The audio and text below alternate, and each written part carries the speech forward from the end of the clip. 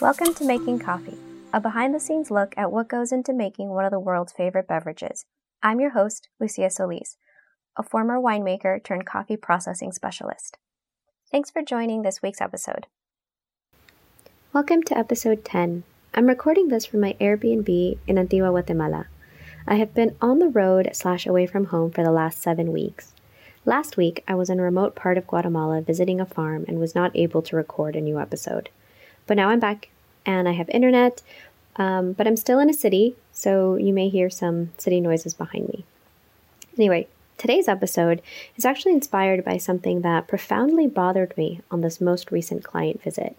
It was this brief moment, a single sentence uttered by a coffee producer over breakfast. And if I had been sitting just one seat over, I may not have even heard the comment.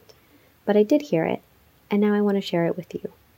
So to give context as to why what he said was so upsetting, I want to go back about a year.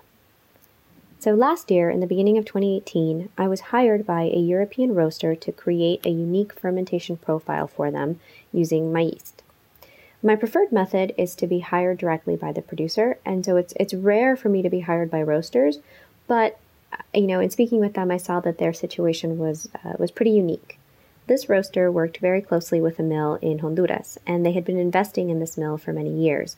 So they had a very long relationship with them. And the other thing that's rare is they purchased 100% of what the mill produced.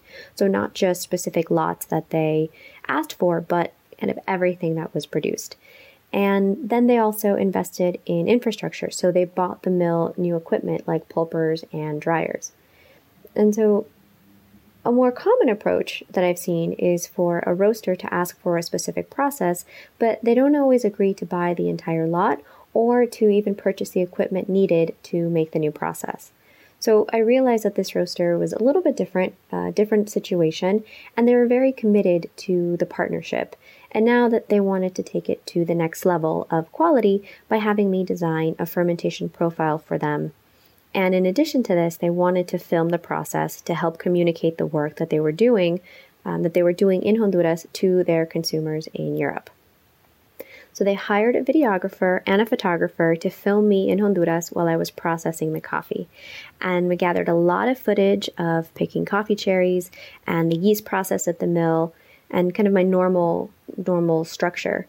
But they also wanted to share some elements of Honduran culture. So, for example, they wanted to show the natural beauty of the country and the cuisine. And everything on the itinerary made sense to me until I came to the last item. So the last item on this long shot list was they wanted to share the local coffee culture. And initially, I thought this was very funny because I knew there wasn't a strong kind of native coffee culture in Central America, but I forgot that not everybody knows that. I think they thought that they could compare Honduran coffee culture with their European coffee culture. And I think they thought it would be more like wine, like how French wine culture differs from American wine culture. And maybe, talking about tradition versus innovation or trends. Or maybe they were looking for something more quirky, like how Americans like all their beer ice cold and are put off by room temperature beer options in England. But this thing that they were looking for was very difficult to do because Honduras doesn't have a coffee shop culture like the United States or Europe because it's predominantly a coffee producing country, not a consuming country. In both wine and beer, both the United States and Europe have strong producing and consuming cultures. But in terms of coffee in Honduras, the locals mostly drink instant coffee, and there's not a big show about it. And any coffee shops or coffee shop culture that exists is still developing and has been largely imported from the consumers. So the coffee shop culture that I've seen is more of an interpretation of what they see in movies and television.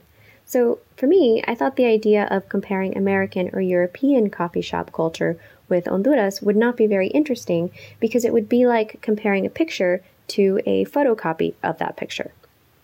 Anyway, we still had to do it. It was on the script. The script called for us to film in a coffee shop. So The shoot was 10 days long, and it took us the entire 10 days and several cities to find a coffee shop that was photogenic enough and well lit enough for some footage.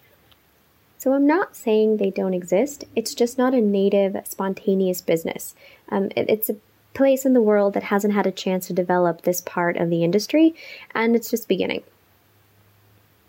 So, quick sidebar.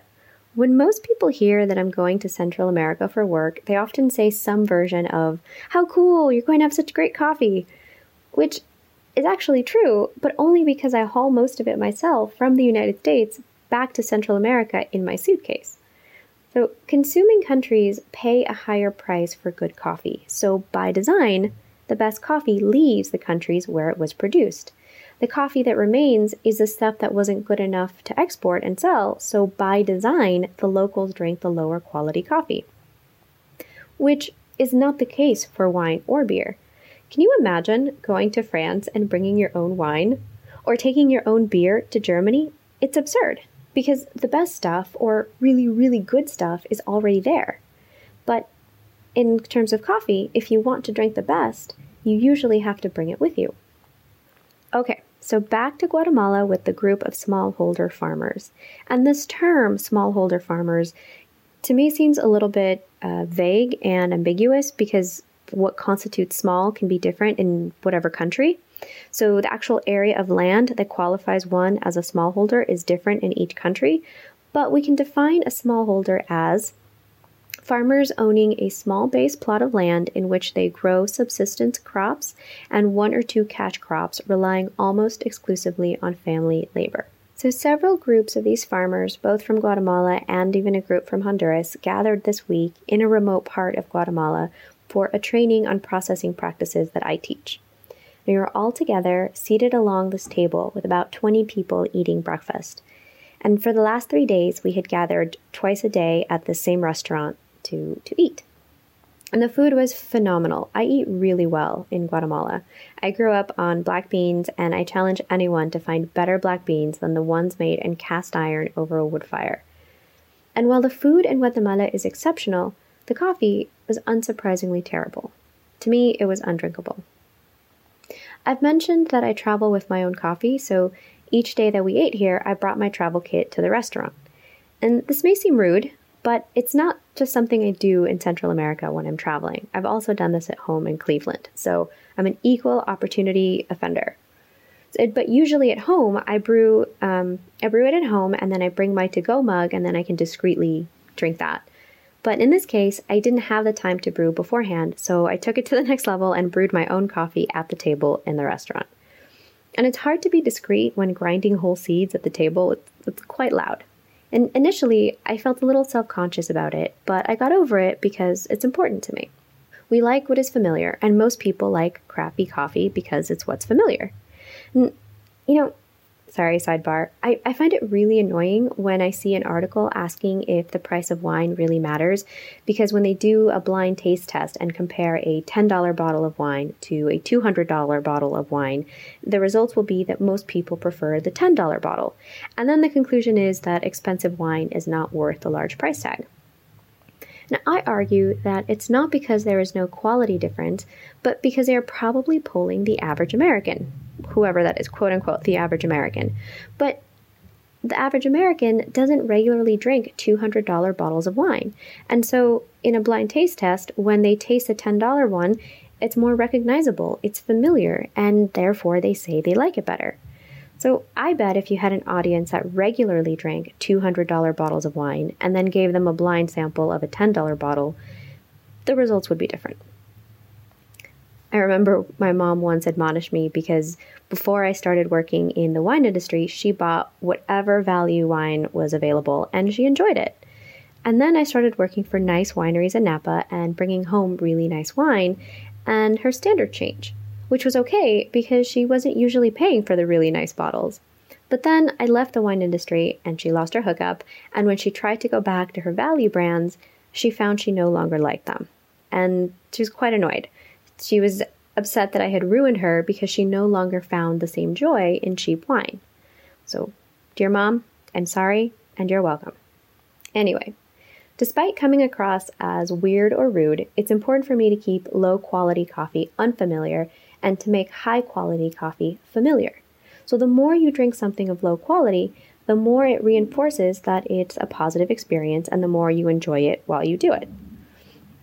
For example, I also had this friend who worked at a tasting room in Napa, and she told me that even though she loved kombucha, she had to stop drinking it because it skewed her palate to liking higher levels of acetic acid, which is also known as vinegar, which is a defect in wine. And her job was to stay sharp and detect that defect in the bottle she was pouring for customers, but her love of kombucha was compromising her ability to detect it because she was inadvertently training herself to like a wine defect. So if you love kombucha, you probably also enjoy naturals or dry processed coffees.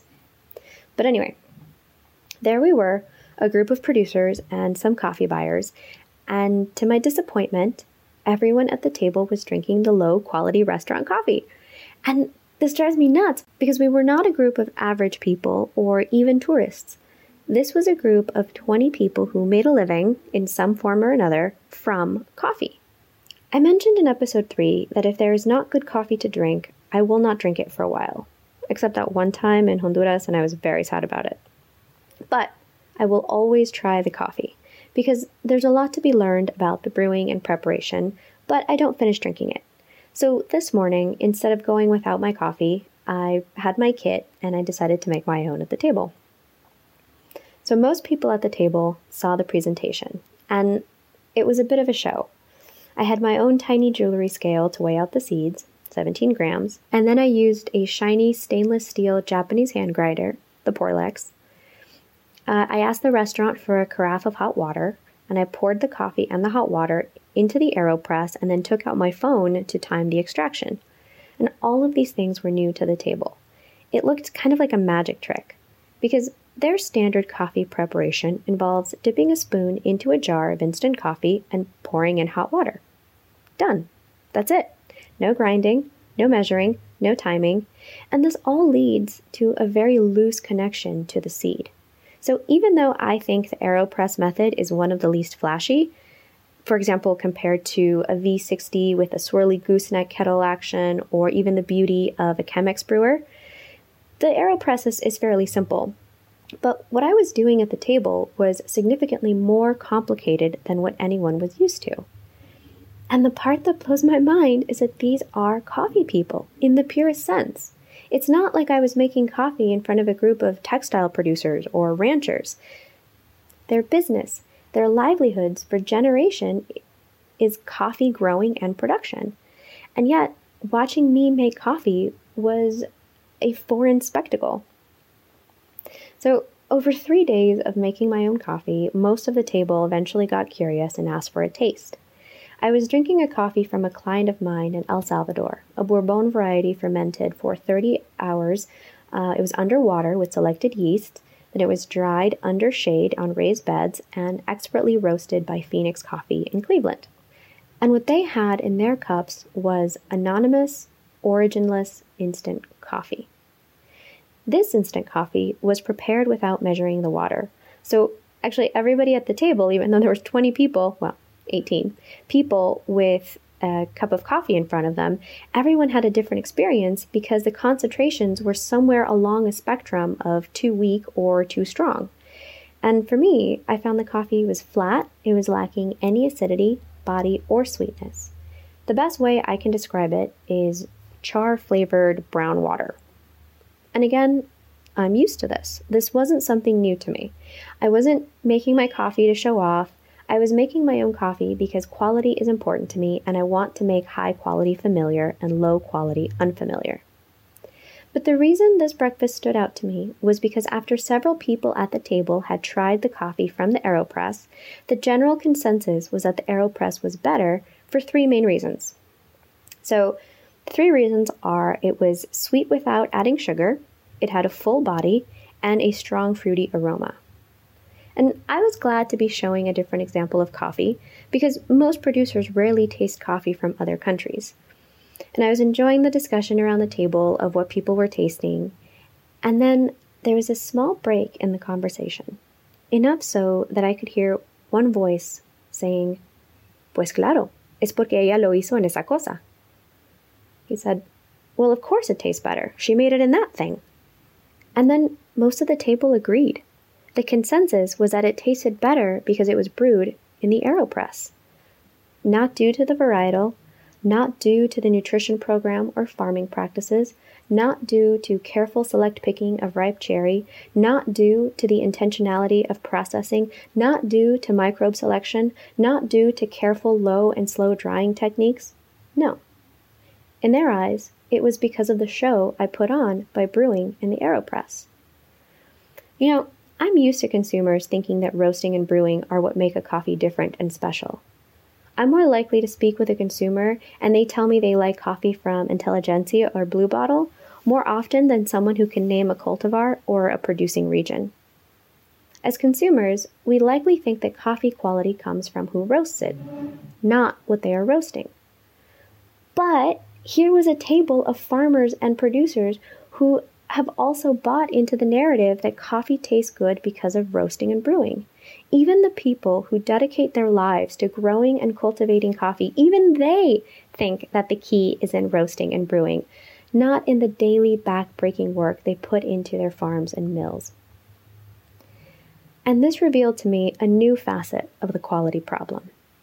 If this group of producers themselves think that what they are doing on the farm doesn't matter, how will the rest of the value chain appreciate the work done in producing countries? I don't know what the solution is yet, and that's why I'm offering it up for this discussion.